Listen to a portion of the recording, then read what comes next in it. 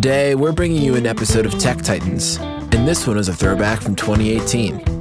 Fletcher, then CIO of IBM, joins us in this episode to share his best advice on how he is both the mentor and the mentee in his professional relationships. You're listening to Joel Beasley, Tech Titans. And then you worked your way up. You didn't just start as the head of IBM, the technology. You worked your way all the way up. Tell me about that. I did. I started as an IT architect working on IBM.com. And I think probably, they saw Walmart.com and figured IBM.com. And then I had been at IBM working in the .com division for a little bit of time. And then, as you do when you've been somewhere for a few years, kind of had some soul searching about what am I looking to get out of this job, and I had a conversation with my manager that I was considering maybe taking a role in the public sector, working for the government. And in the end, I decided not to take that job. But mentally, I thought, what I'm going to do is I'm going to stay at IBM, but I'm going to really commit to my job with the same level of intensity as if I had taken that job. And I'm just going to be in it like 120%. And see what happens. And that's really when things started moving fairly quickly for me at IBM. And I ended up getting an opportunity to be the chief of staff, or the executive assistant, we call it, to the then CIO, and learned a ton. And then about a year later, she promoted me into a director role, mostly employee kind of productivity space, which was the area that I had asked to lead. And then the next CIO promoted me again, and then again after that. And then when he left, IBM, to my great honor and surprise, offered me the role of being the CIO for IBM. And at IBM, it's a very centralized global IT function. So we don't have kind of business unit CIOs or geography CIOs. There's one IT department and one CIO for the whole company. Now, when you first started, like, something stood out to me there that I want to talk. So okay. When you first started to try, like you said, you're going to work this job with the energy that you had taken the other job. Yeah. Did that create like a shift, like a ripple that went throughout your whole career? Was that a big moment of transition for you? Well, I think, I've sort of come to reflect on that moment as it is really healthy every 2 or 3 years to just really recommit to either the job you have or go get the job that you want to have. And I think it was a helpful lesson that, we all kind of own our destiny to some degree. And I think it was an interesting experiment, and there was shared accountability on both sides. And IBM responded when I dialed it up. Yeah. You get like what you put into it, right? Yeah. So I'm curious, what are your direct reports like? How does that work?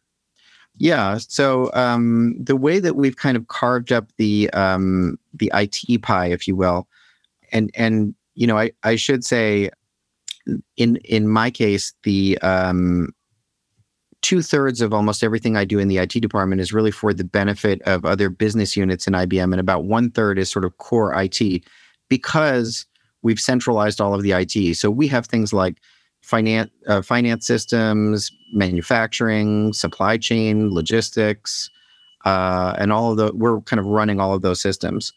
But we've got the sales and marketing systems under one of my direct reports, the finance and supply chain systems under another one.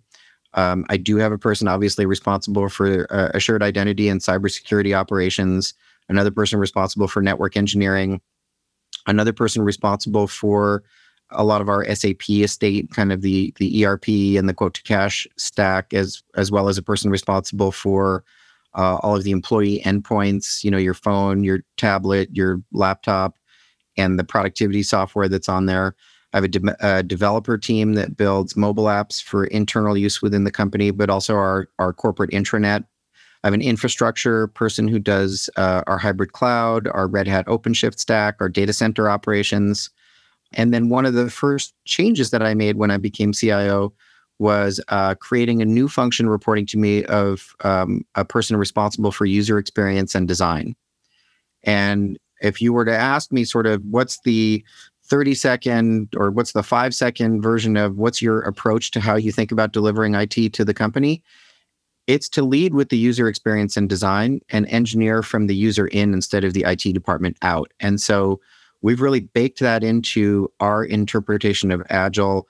How we approach problem solving is very sort of design thinking led and data driven, and that our definition of an Agile squad includes a design component and designed to include things like editorial content, information architecture, yes, visual design, but user research and all of the things that sort of go into a experience, if you will.